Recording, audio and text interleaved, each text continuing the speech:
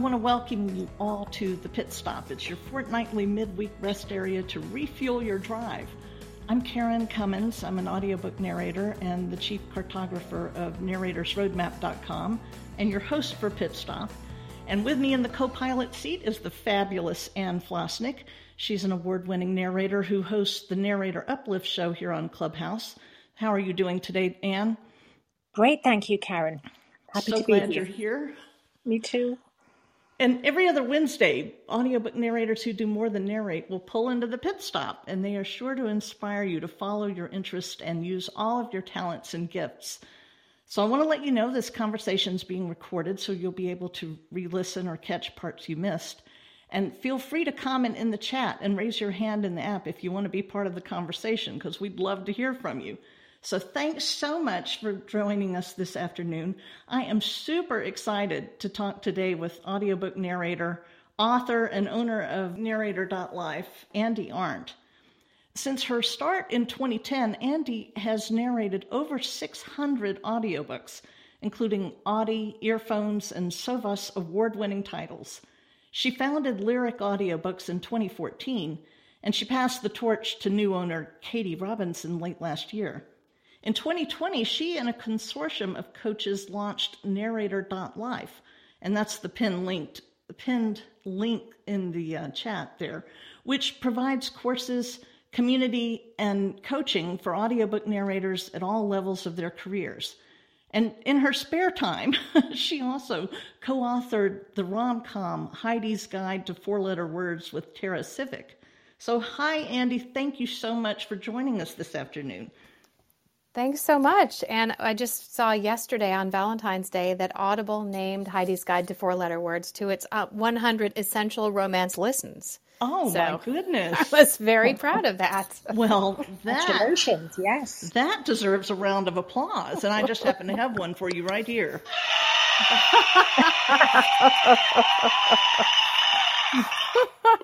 I'll take it. I like the cutoff. Well, it can come back anytime.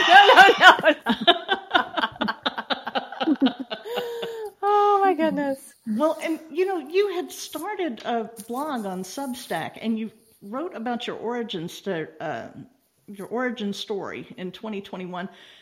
And I loved what you said there, because it actually applies to this whole conversation that we're going to have, because you were talking with someone who was in theater who was teaching classes, and you invited her to teach, and I didn't write her name down, should have. But you wrote, in casual conversation, I shared an insecurity I had, that I seemed to be doing all these disconnected, fragmented things, teaching acting, directing plays, blogging about travel with my family, hosting a variety of shifts on our local public radio station.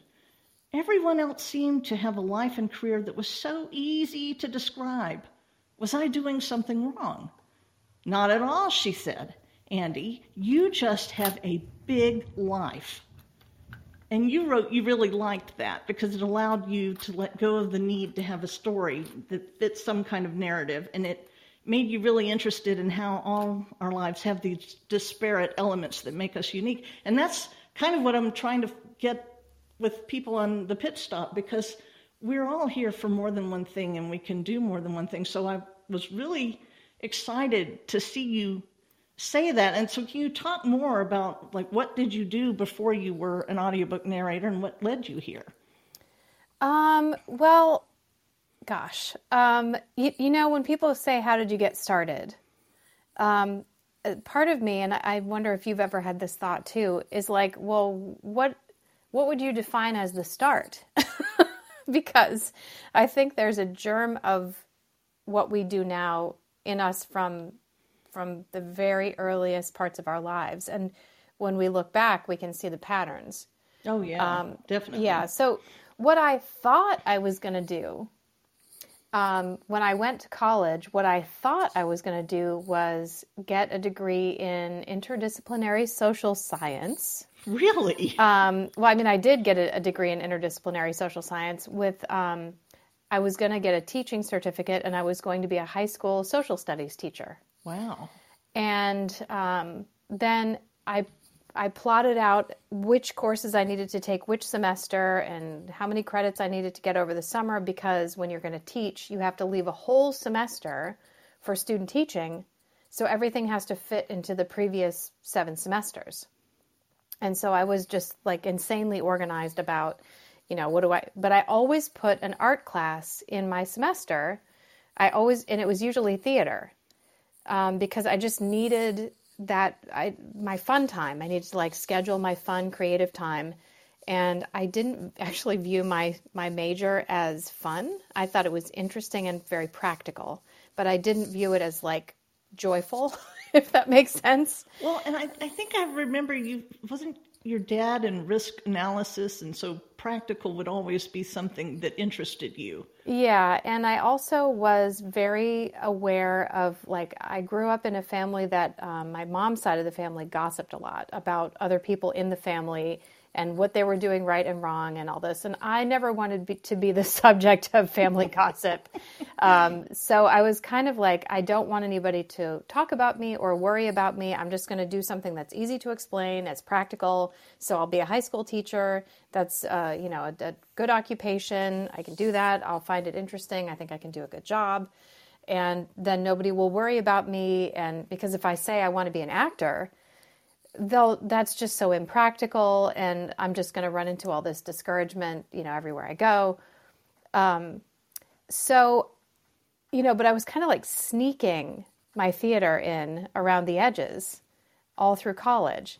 And then finally I had this crisis of like, I don't think I want to be a teacher, and it's too important of a job to go in sort of, by half measures. And so I decided not to get my teaching certification, and my advisor told me I could graduate early because I'd, planned my schedule out so much. And I applied for and got an internship at the Kennedy Center in Washington, D.C., in their education department.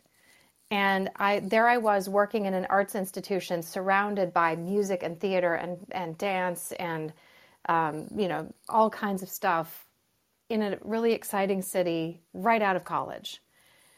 And that was the first step on the road to identifying as first like a person in the arts, connected to the arts, and then ultimately an artist, which was the hardest thing to be able to say. But you weren't, your first exposure to arts and theater wasn't college, was it? I thought I read that you actually had this interest to childhood, going back to what you said at the start of this, that, we kind of have a long journey that starts early. Yeah. Oh, yes. I was the kid who's like made up a dance and made everybody watch it, or wanted to read to my friends, or my mom was a big old movie buff, and so we would always watch these old movies together. And my dad was way into the stereo system, and he would lie down on the floor between the speakers and listen to his favorite symphonies or musical soundtracks or Johnny Cash album or spoken word, Kermit Schaefer's bloopers from the radio. Like, he had this really wide-ranging taste in what he listened to. And I remember going into the living room and saying, "Dad, what are you doing?" And he would say, "I'm listening." It wasn't like stuff was on in the back. College student was calling. my college student was calling. I'll text her. That always take that call, and not that you need me to tell you that. Well, I will just. It's probably not an emergency, and she will tell me if it is. So I will do not disturb for 1 hour. But anyway, my dad, for him, it was listening was the activity that he was doing. It wasn't, this stuff is on in the background while I'm doing other things. If he put on a record, he was going to listen to everything about that record. And so he taught me deep listening.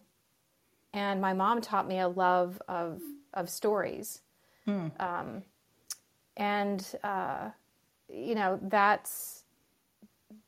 That's really what I trace it back to is what each of my parents gave me in those different ways. So there you are. You're at the Kennedy Center, and you're in some sort of a teaching role, and then what happened? I was an intern, just like working in service of a grant program.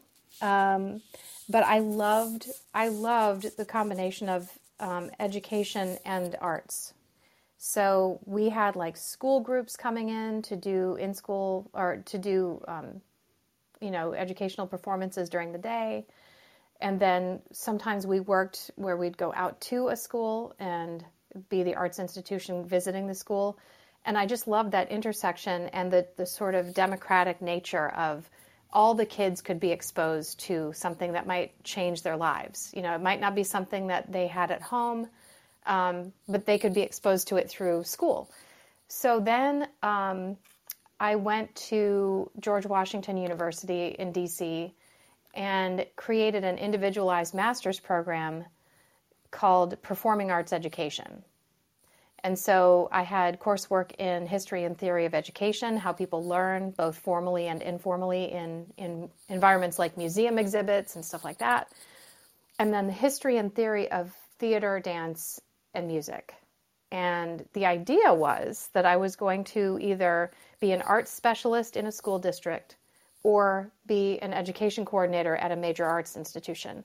And then I fell in love and I moved to a college town in Virginia that had neither a large school district with those kind of resources nor a major arts institution. And so I got a job at the local public radio station. And it was while I was working there that I got asked to do something that was recorded to send to somebody for money. And that was the beginning of the whole voiceover narration journey. That is a pretty neat story. But you see how I was like, my life makes no sense. I do all these different things. I have 2 interdisciplinary degrees, which is good and bad at the same time. Yeah. Well, I don't see a downside to that. I mean, I do too. I have a bachelor's in journalism and a master in computer information systems. And I don't see there being a problem because everything you know and everything you learn, you take with you. And it forms who you are. And so it does. I love knowing this background about you because you're still teaching. I am. In a different way, not maybe the way you thought, but definitely it's still there. Yeah. Yeah. The whole time I was working at the radio station, I mean, I didn't have kids yet, so I had, all this energy and an abundance of time. And so the whole time I was working at the radio station, I was running the community theater in my town and, directing things and acting in things. And the local university had a need for one adjunct slot for basic acting. And they called me and said, would you be willing to teach basic acting?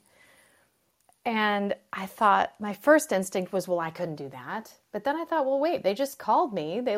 They asked me. So far be it from me to say, I can't. Why don't I try it? And if I stink, they won't ask me to do it again. And so I did, and I guess I didn't stink.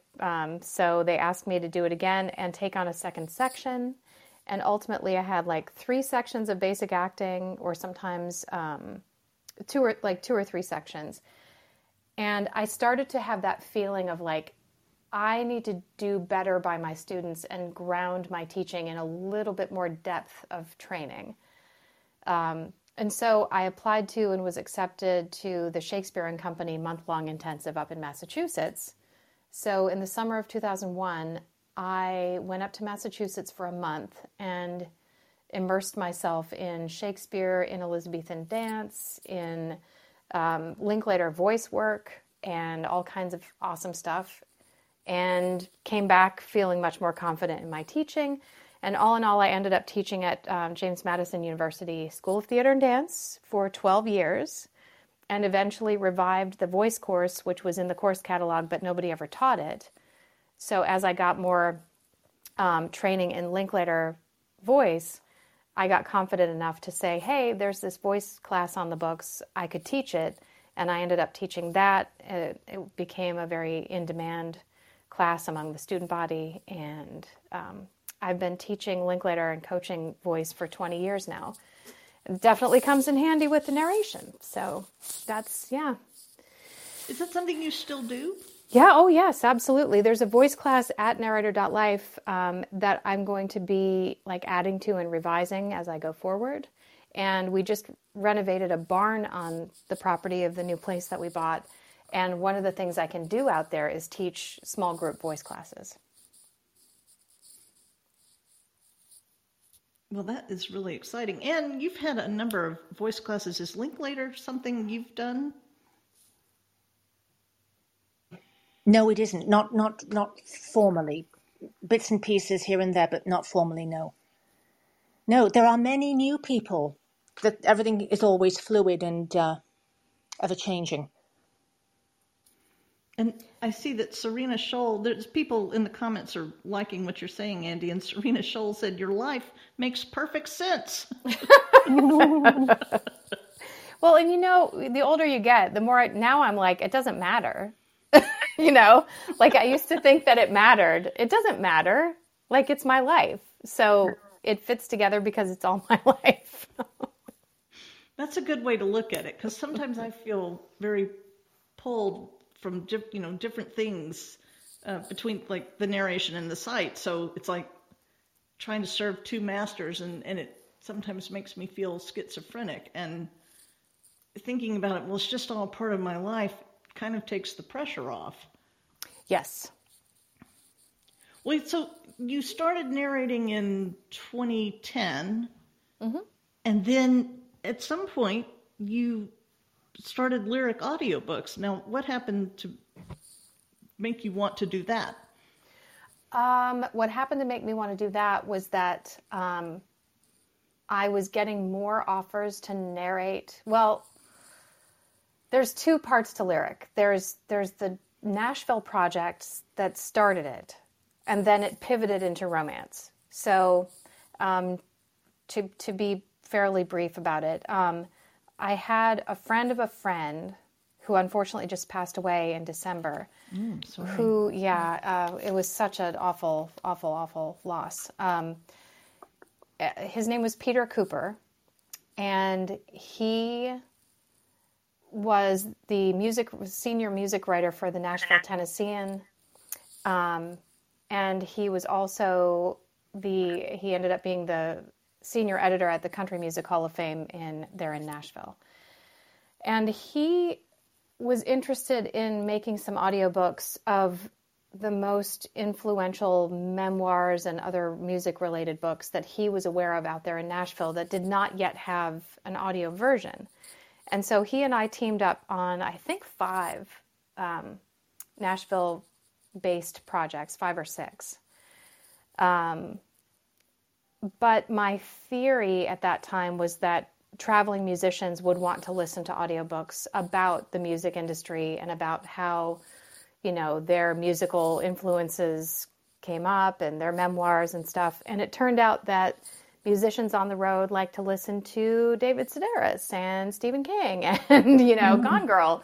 So it was a point where I was not going to go out to Nashville to invest in those titles anymore, because it was all kind of self-financed, and it was coming to a point where I'd had enough data, and that wasn't going to work. The sad thing was Peter's book came out in 2017. He was getting really busy at work, and I didn't have the resources to do it, but we were going to do his book as an audiobook, and we just always thought there would be time to do it later. So let that be a lesson, don't wait, do it. Because we could have had his voice telling all these amazing stories. And now one of his best friends is going to do it. We're going to do it sort of as a memorial project, at our own expense, but for a totally different reason, But we're going to be doing that this summer out there. So at the same time that the Nashville experiment was sort of petering out, that's a strange choice of words, but in any case, the romance thing was really taking off for me, and I was getting more offers of romance narration than I could possibly do, but I knew all these other great narrators, and it kind of came to a fork in the road where I thought, I can either keep saying no, or I could say, I can't narrate it, however, I could produce it, cast it, you'll be very happy with it, and on we go. And so that, I had a number of authors take me up on that, and then I brought Marnie Penning, my college roommate, on to be a producer, and then she started her narration career and got really busy, so we brought on another producer, and just this last fall, I sold Lyric after 8 years, and several Audie Awards and all these, things that we're very proud of, to Katie Robinson, who was one of the producers that had been with me for several years. And she is going to be taking the company into a whole new, very exciting chapter. The social media feels like euphoric, and, it just is like, I'm loving watching her just fly, and that has been very rewarding. It would be hard, I think, to let go of something like that's your child, and now you've sent it out in the world with somebody else. Yeah, but she used to own her own production company, and the parent company of her production company folded, like almost unbeknownst to her. The way that she found out was she tried to get into her social media, and she was locked out because the parent company had folded, like in the middle of the night. So I mean, that's worse than somebody leaving you on Post-it note. Yeah. Yeah. And so, we worked together all these years, and finally it hit a point where I remember we had a meeting, and 3 of us were Gen X and 3 of us were millennials. And I just thought, you know what? I don't want to overstay. I would much rather leave on a really high note and watch the company move forward than insist that I'm the only person who can do this and kill it. Well, I don't think that would have happened. Mm-hmm. But meanwhile, you had something else calling you anyway, which is narrator life. So tell us how that came about, because did you have signposts along the way? How long did it take you to take action and actually create this thing? I created it during the pandemic.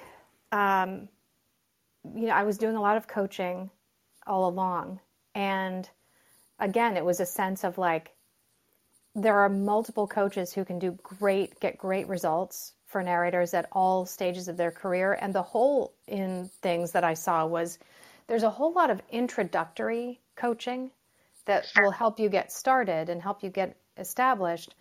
But then, and this is sometimes a complaint with APAC as well, it's like once you're in it, now what? And so we really wanted to focus on working with mid and late career narrators who just, we get stuck. We get to these plateaus, and then we wonder, like, how can I, do this very specific thing, either as a performer or as a business owner, where I feel like I'm kind of stuck. And so that's, we have online courses that you can do self-study. And I know, Karen, you and I are going to be talking about a little something after we're on today. So we put a little teaser in there. This is a maybe of something that might. No pressure. Oh, it's happening. It's happening. Oh. But yeah, we've really discovered that micro events, very small classes, 12 people or fewer, are super valuable. So the Palm Springs Narrator Retreat is 12 people max. The Open Studio live Zoom classes that we do are 12 people. I think we've all had enough of like 400 people in a room feeling overwhelmed and leaving going, what just happened? Well, and they sell out so quickly. And anybody who is not on your mailing list should get on your mailing list at narrator.life, because Andi sends out an email every week, and she talks about other things that are important to think about, but also gives you a list of well, this is opening, this is coming soon. And I mean, before you can blink, those things are gone. So get the mailing list and sign up as soon as you see the notice. And I'm excited because I'm doing Matthew Lloyd Davies' 21 Targets in May. Every time he announced it wasn't a good time for me. And when I saw that a couple weeks ago, I was like, sign me up. Yes. Because that looks like such an interesting approach to have us all narrating the same passage, and then we all hear how everybody did the same thing and then get to talk with him about it. So I really like the unique slant of that class. Yes. I'm looking forward to it. Yeah. And he's going to be doing a clubhouse room with some people who've already taken it. And we're going to do replays on that one so that people can kind of hear from people who've gone through it. It's, like a boot camp challenge kind of thing. Oh. And you decide if it's, for you at this stage in your career, and so Karen, I think you're going to love it because he based it on a video auditioning course that he took that he just thought was mind-blowing because you have to own your style and your voice and what you bring to a text. Well, two of our audience members, Suzanne Barbetta and Leanne Walker, are both telling me the same thing. You're going to love it, Karen. Well, I know I am, and I'm all the more excited seeing those comments.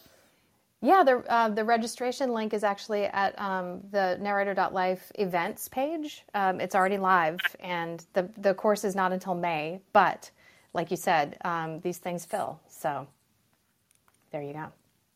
Kaylee Kirby also says, yeah, you'll love it. This is just making me more and more excited. Does it really have to wait till May? Can we not do it in March or April?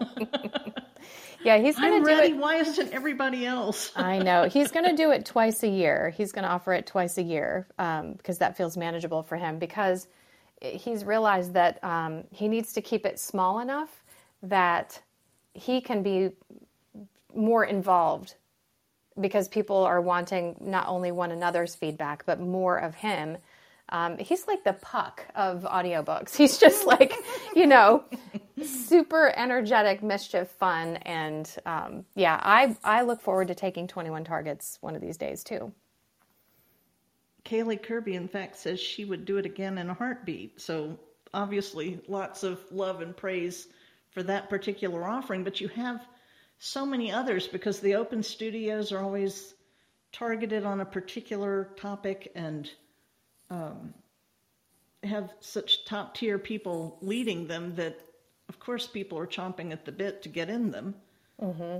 Yep, we had January Lavoie teach one last November about creating diverse characters, which is something that, we're all so much more sensitive to.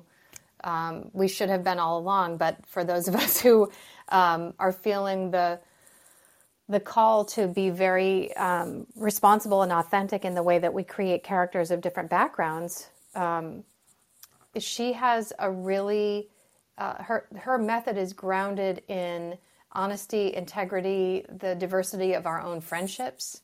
I remember the Ahab breakdown that she and some other narrators did. She was talking about, when you have a character of a particular background, think of a friend or someone that you deal with, in life who has the qualities of that character, and then think about the qualities of that person's voice. What can you make use of? And she said, if your circle has no diversity in it, maybe fix that.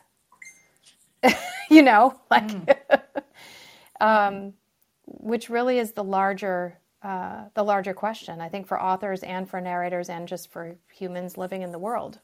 Mm-hmm.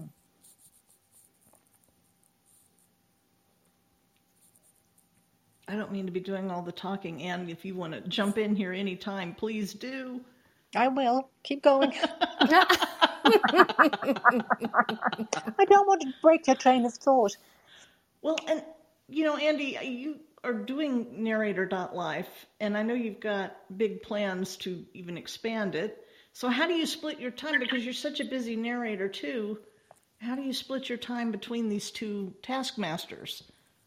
I group my coaching all onto Wednesdays. And it used to be Fridays, but my husband retired, and we have things that we want to, we want to take advantage of 3-day weekends here and there.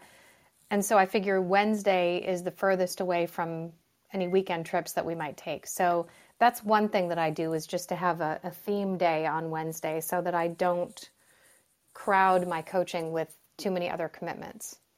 And you notice that today is Wednesday, so I've already had 2 coaching students today. And both of those were just absolutely fantastic, stimulating conversations. And now we're talking about narrator.life here. And, I do have some narration to do this week, but I put it in a container. So I did it Monday, Tuesday. I'll go back to it tomorrow and finish Friday. Do you have an assistant or some other help? Or are you just Wonder Woman who is doing it all? Narrator.life has a webmaster who handles all the back-end technical stuff. And I also have a designer on call who's helped me make some visual aids for some of the things that I used to always draw on my iPad. I was like, I always draw the same thing. Let me send it to this guy, explain what I'm trying to say. And he made these beautiful slide presentations for me that make me look so much smarter. And then I have a bookkeeper/accountant. And I was just exhorting another narrator this morning to, consider doing the same thing for their business, because the more time we spend in our bookkeeping, the less time we're spending narrating. Mm-hmm. Yeah. We used to have somebody who did cleaning on Fridays, but now that my husband's retired, he's like, I'll do it. We'll save the money. But yeah, I definitely have help. And I think everybody should look at, there's this business podcast I like to listen to, and at the end of every episode, she says, and remember, just because you can do something does not mean that you should. So it's like, yep. Yeah, I think that a lot too. But how did you decide you needed help? I mean, how did you find the graphic artist? Yeah. I was tired of my graphics looking like I drew them on my iPad. And so there's a fantastic site called freeup.net. And it's like Upwork or Fiverr, or those kind of freelancer sites. But the thing about FreeUp that I like, and it's not freeup.com, it's .net. I always forget about that, is that freelancers have to be vetted in order to even hang out a shingle on that site. Mm. So I just felt like there was a little bit more protection for me as a business owner, that I was going to be putting out a job description of what I was looking for and hearing from people who that's the thing that they do. Right. So I highly recommend that. And the other way to find people is, through referrals, like asking people that you trust who they trust, and also looking within your own network that you already have. Or service providers that you already have. Maybe they offer a service that you didn't know they offered. And that way you're limiting the number of relationships that you have to maintain. Because the older I get, the more kind of like relationship energy is really a precious resource. And I notice when I've got too much relationshiping going on, I need my only child time. Mm-hmm. And I guess that's different than introversion or extroversion. Or is it? Yeah, I think we're all on a spectrum of introversion and extroversion, even on any given day. And you've started to hear people talk about being extroverted introverts, like, ambiverts. We have a store of energy, and it needs to be cared for and replenished from time to time. So I think we all need to know, especially as creatives, what is it that fills our well? And for some people, it's time with others. So that would be the extroversion thing. But I think even extroverts need time to themselves. So I kind of reject that whole label thing. Yeah. And there are things that drain energy as well. Mm-hmm. Yep. Yeah, for sure. Yeah. Have you guys watched The White Lotus? Yes, both Yes. seasons. So I did. Yes. I just finished season 1 last night, and the character I related to so much is Rachel, the woman on her honeymoon.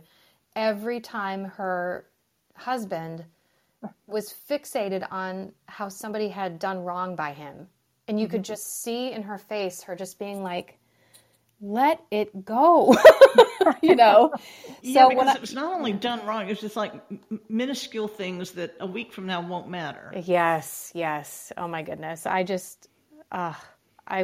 was very sad when she went back to him. I'm sorry, spoiler. Spoiler. But I was just like, "Oh, lady, what are you doing? Run." For your life.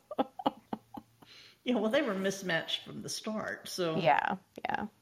But yeah, I mean, to me, that's like a draining of the spirits kind of thing. So,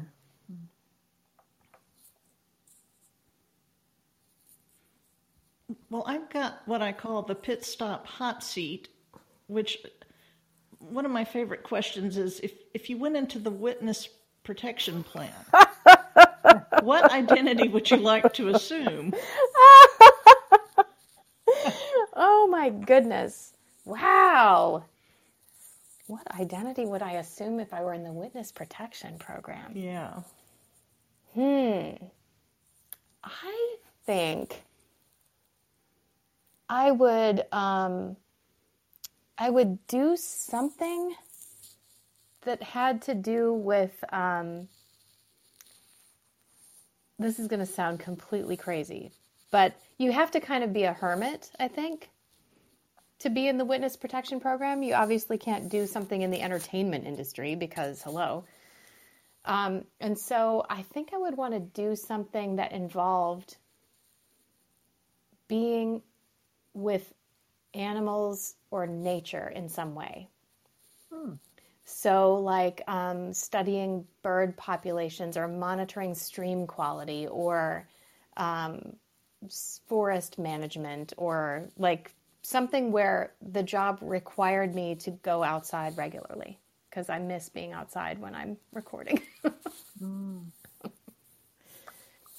I took up horseback riding when we moved because we moved right next to a stable. Oh. And that's been really great. Are you going to get a horse, or do you already have a horse? No, I don't. No to both questions. I don't have the disposable income. I actually, I don't even know that I'm going to stay with the stable that I was going to because they're mainly about going to shows, and that's thousands and thousands of dollars. I met this little old lady in the neighborhood who has 2 retired horses, and she needs help even just brushing them and feeding and watering them. And she'd rather have company because she does it all the time by herself. So I was thinking, there's a way to combine 2 things. I could go and, hang out with this really interesting 80-something woman and hang out with horses and kind of get my nature and my people fix in at the same time. So, yeah. That sounds idyllic. Mm-hmm. But would you want to do that in the middle of a Michigan winter when it's 20 degrees below zero or something? And... It doesn't get that cold here. My husband calls it the banana belt of the upper Midwest. I grew up in Minnesota. I always thought that area was just, below zero all the time. No. I grew up in Minnesota, and I'll watch the weather, and they get stuff that goes north and east. It never hits us. It like goes across Wisconsin and up into Canada. And meanwhile, we're just like, nah, didn't come here. So not that we didn't get any snow, but it's pretty and it feels good to be outside. Well, I know you posted a picture of you sitting, I guess, on the side of Lake Michigan, and it was a beach and it was a beautiful day. And I thought, they have that in Michigan? Oh, the beaches of Western Michigan remind my husband of the Jersey Shore where he grew up. Oh. Well, that's pretty nice. I mean, in landlocked Atlanta, I have to go 5 or 6 hours to see a beach, and I think you said it's just 30 minutes from my house. It is. I'm so jealous. Well, that's why we fixed up the barn, and so I can offer, classes and gatherings in the summer. And my plan is to have sort of a grand opening ribbon cutting picnic thing this summer. I've got the Saturday before the lobster bake marked off. So watch for that in the narrator.life weekly newsletter. Wow. Yeah. Yeah, you wouldn't want to do it in competition with the lobster bake. That probably wouldn't be a good look. Never. No, but I thought, hey, if people are coming from the West Coast, they can just make a stop in Michigan. We'll do something here. It'd probably be more of a pig roast, and then continue on to Maine and go to the lobster bake and just have a midsummer little social break. Oh, I like how you think. Mm-hmm. Well, you'll have to come up, Karen. How far are you? You're not far from Brilliance, are you? Or do you? Because I've been wondering, how have you been recording lately? With your, do you have a recording set up in your house and you're just finishing out the new studio? I just moved my stuff into the new studio last night, and so yeah, it's all done. It's beautiful. It's warm and toasty. I'm so excited about it. I can't believe it's done. And I did record at Brilliance, and I'm going to be recording at Brilliance again in March. I was actually the first person to record there post-lockdown. Oh. So they're back up. They're back in business, but they're not. I don't know that they will ever be where they were, where they used to fly people in and put them up in a hotel and have them come into the studio. You just have to stay with me. Anne used to be on that flight all the I time. used to love Well, come stay with me, Anne. I'd love to. Oh, gosh. How far are you from Brilliance? 25 minutes. Good grief. Oh, wow. Mm-hmm. Well, that is something. Yeah. So we're right halfway between Grand Rapids and Lake Michigan. So we've got half hour into the city with museums and great restaurants and cultural activities and ice skating, Rockefeller Center style ice skating right downtown with the Christmas lights and everything. And then we've got beautiful beaches and what is it? There's a luge run. Oh. It doesn't sound like you've done it yet. No. In theory. Because, we need pictures and video of that when you decide to go. Oh, my goodness. Yeah, I'll have to get the GoPro that I don't own yet. But that would be reason to get it, and you could make it a business expense because, you've got to show all your colleagues what this is like. True. And I think you should come out and go with me. I'll be cheering you on right behind you 100% of the way. Calling you on it, Cummins. No, that would not be the ride I would want to be on. No, me either. And you wouldn't definitely want me behind you because you would probably lose hearing because I'd be screaming so loud. I used to scream when I would see Barry Manilow in concert because he's pretty much the only concert I go to these days. But of course now I can't scream because it would affect my voice. But something like that, you can't help it. You just the whole time. Oh, Karen.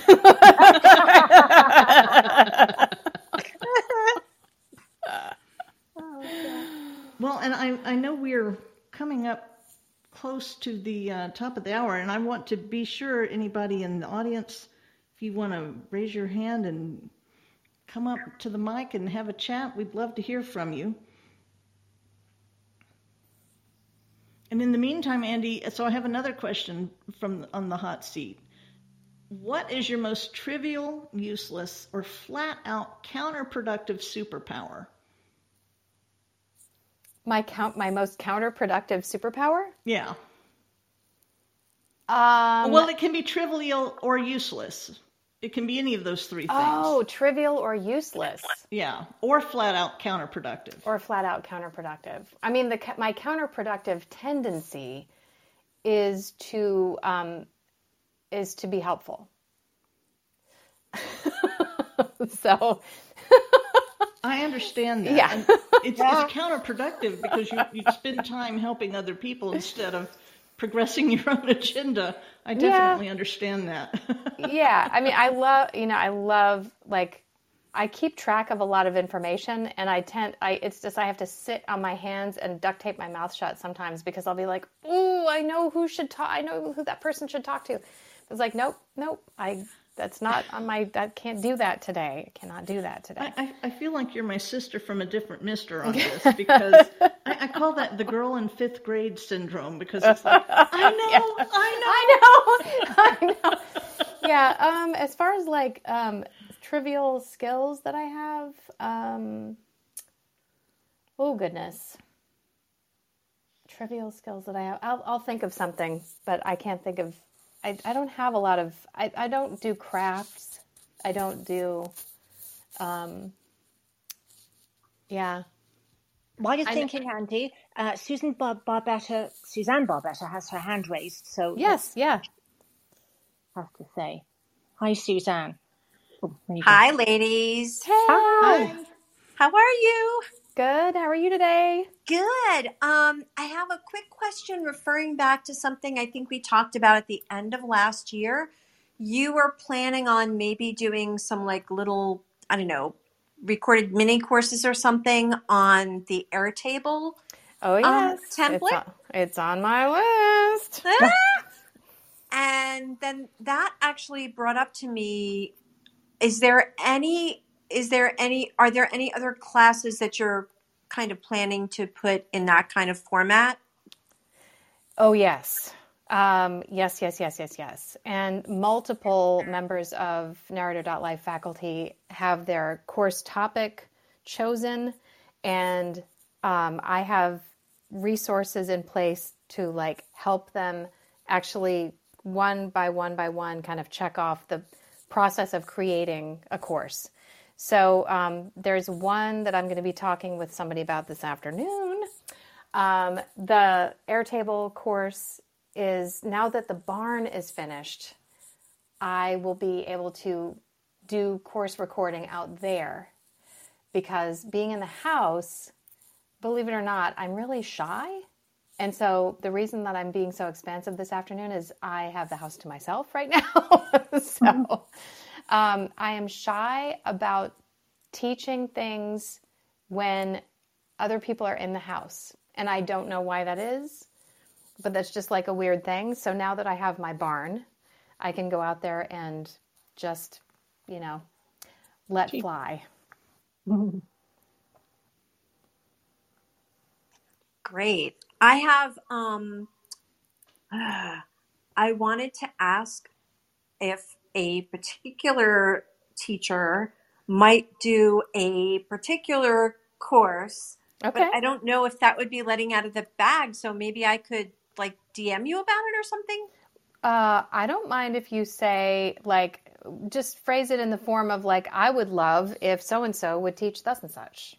Okay. I would love if Vikas would teach this class on archetypes. I think he taught or was teaching at one point at university. Mm-hmm. And I know another narrator that took, I think, a short workshop around that idea with him and loved it. And I haven't seen any kind of offering like that anywhere else. So I would love that. Okay. I will put a bug in his ear about that, because, sometimes the thing that somebody should offer, it's almost like, well, hasn't everybody heard me talk about that already? Yeah. And so I think he'd be really intrigued to know that there's still interest in that as like something that's new to people, because I know he did an APAC session on it at one time that I took. That was really helpful. And there's no reason why, that couldn't be an evergreen course. So I think that's a great idea. I will bring that up with him. Yeah, I would like to see it. I missed that APAC session, so And, of course, they don't record anything, so it's not like you can go back and look at anything. Exactly. Yep. So I think there would be a lot of interest for that. So thanks, Suzanne. I'm in line for that one, too.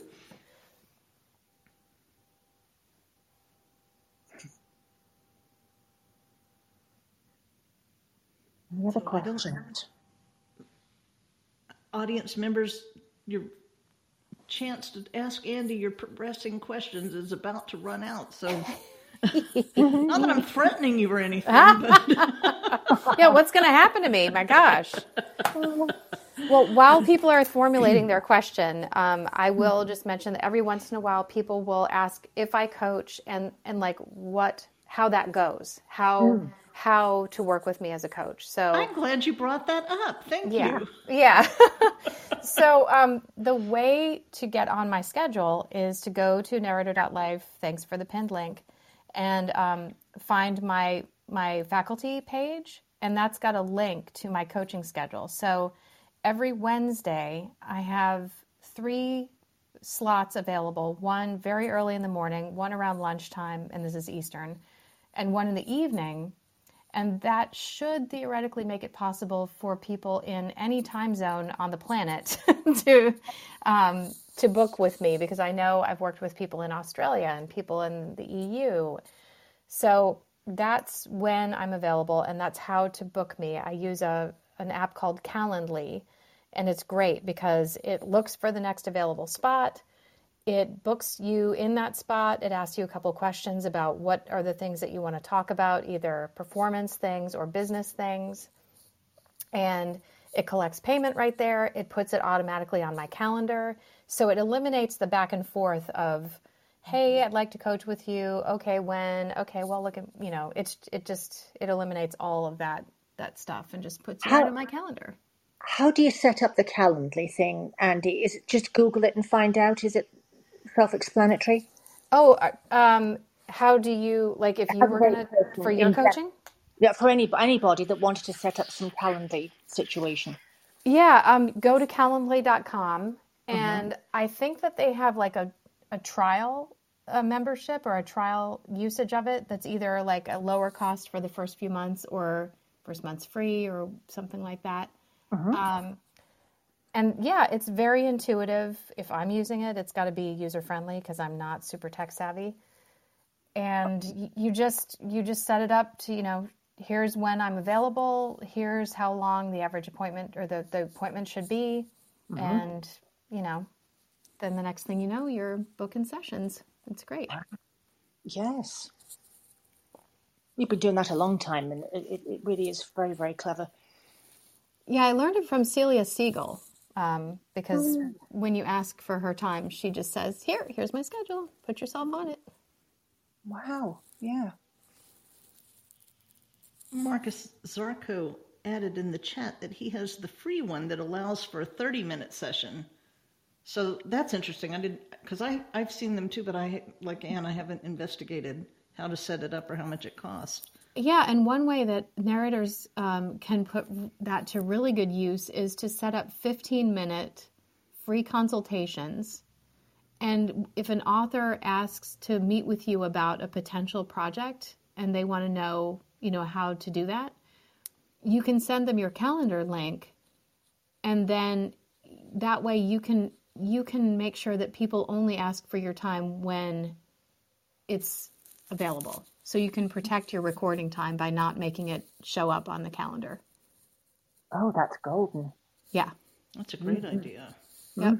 And I have mine for coaching set to allow 2 instances per day. So I'll either have, the morning and the evening one fill, or the morning and midday, or midday and evening, but I won't have a day where I have like morning, noon, and night sessions. Oh. But yeah, Marcus, I'm glad that you're enjoying that. I just think it's a great piece of software, and I love that it just automatically puts it on the calendar. Yeah, it does a lot of things.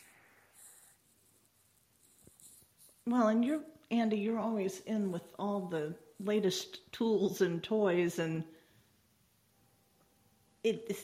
there's so many things coming every day that it really helps to have somebody who's already used it and has practical advice. I mean, that was golden about even scheduling authors with it. That's not something I thought to do. So we appreciate it. Indeed. I bumped Hillary up here because she raised her hand. Hi, Hills. Hi. Hi, Hi, guys. Hi there. Hi. Well, so I had a question about that. Sorry, I just came in the middle of you explaining that calendar, Andy. And by the way, I might have to hop because I'm waiting for somebody to come to my house. So if I ditch right after my question, that's why. My question is, when you do that and they can just sign up for a slot, how does that give you control over whether you want to narrate that book or not? All you're doing is having a discussion. Oh, this is not for booking. See, this is what happens when you come in late and ask a dumb question. This No. isn't for saving time in the calendar. It's No. for just a time to discuss the book. Exactly. Okay, sorry. My bad. Okay, shut up. No. We're glad to hear you, no, and that's a no. good question. It is a great question. No, but you can use Airtable that way. You can set up a form in Airtable that, like, you'd make a separate, and Suzanne, I'll add this to the course. You can make a separate table that's like audiobook requests and make that form available to people, and they can fill out the form with more information about the book and maybe even a sample chapter. And then you get a ping like, hey, somebody asked for your time, and you have, it's not all that different from an email, but what I like about Airtable is it captures that data so that you can even see, oh, this person keeps asking for me. Maybe I should, either block them or... Thanks, you guys. I'm going to hop. Sure, see ya. Or take their interest more seriously because they keep knocking on the door. So, yeah. Oh, that's really good. And I know Karen is a big fan of Evernote and uses Evernote. And I was just about to ask you, have you ditched Evernote totally in favor of Airtable, or do they both have room in your life?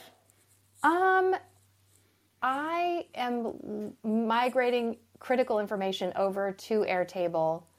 I'm more using Evernote for some household data storage where I need that extra layer of security, like a household file cabinet for digital stuff related to, things. So, but yeah, for business, it's all about Airtable. Well, and Airtable gives more of a spreadsheet look, and it kind of depends on, if you're really drawn to that versus a document look. Because, I have all this in Evernote, and it works for me. But there's a lot to Airtable that I like how it looks, and the integration between things is definitely smoother, and there's more layers to it, I think. But I've got so many linked notes in Evernote that I'm accomplishing the same thing. Yes. And you've got a lot more boilerplate where you've got big blocks of text that answer specific questions. That's true. And but I love using Evernote also for project incubation, because I'll put ideas, or like if I answered something on Facebook, every time I answer something on Facebook, I copy what I said to Evernote, because it can come up for me again, like I may make an article from it, or I may repurpose it in some other way. So it's really functioning for all that, whatever kind of information that I'm trying to save.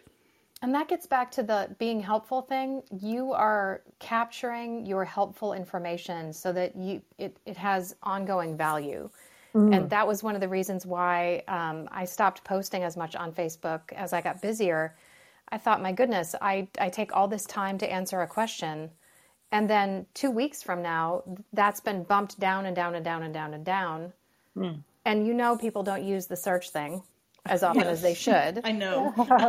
And I just started to feel like, I'm kind of pouring stuff down a well, and really I need to think about how I have leverage with, this information. So doing Narrator's Roadmap and having that incredible repository is one way, and offering coaching is another way.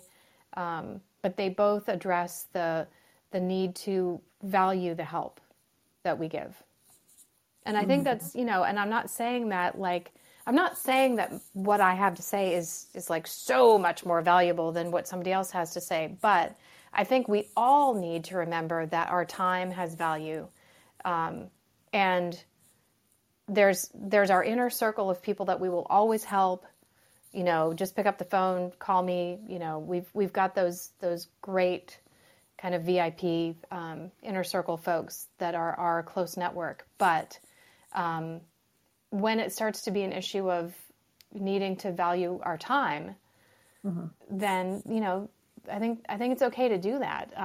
There's just been a lot of discussion this week and in my coaching sessions today too about the value of our time and our expertise. Yes. And that sounds like a whole other conversation we could have on another day. But Happy to. We are at the hour mark, and I want to be respectful of your time, so I'm just going to... I don't see anybody with their hands raised, so we'll just get the show back on the road at this point. So we're going to conclude today's pit stop, and the recording will be available on Clubhouse later today, and I will post it with the transcript and any relevant links on narratorsroadmap.com. And I hope everybody in the audience will take another road trip with us in 2 weeks on March 1st. Gosh, it's going to be March 1st already. When we'll be speaking with Rich Miller, who is a narrator, and he's the host of the popular audiobook Speakeasy podcast. And coming up even before that is Anne's Narrator Uplift show on Thursday, February 23rd, where her guest will be Amy Rubinate, who's a narrator and owner of Mosaic Audio Recording Studio. And Andy, I guess you're still doing your Friday takeaways at 3 p.m. in the narrator.life club.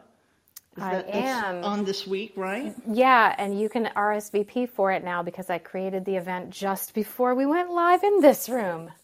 Well, how handy. Oh, and while we're here, can I also promote, Clubhouse now has these things called houses.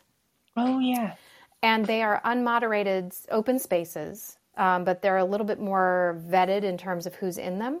And so anyone who is a narrator who has at least one title on Audible is welcome to the Narrator Green Room House. And anytime you want to, you can go there, unmute yourself, and it's unmoderated narrator water cooler chat. It's pretty cool. Mm-hmm. And I appreciate you setting that up for everybody. Yes. Yeah, I think it's a fun space to go after a room has concluded, hint, hint, to just continue the conversation. But yeah, I like how you think. I keep telling you that. But yeah, it's neat to see people interact and meet one another in there and expand their network. So. And on that happy note, I hope everybody finds joy in every journey and lives the life of your dreams. I want to thank again our fabulous guest, Andi Arndt, for this wonderful, interesting conversation. To my dear friend, Ann Flosnick, for your support and encouragement. And to everyone for spending time with us today. So thanks for joining the pit stop, and we look forward to seeing you again soon.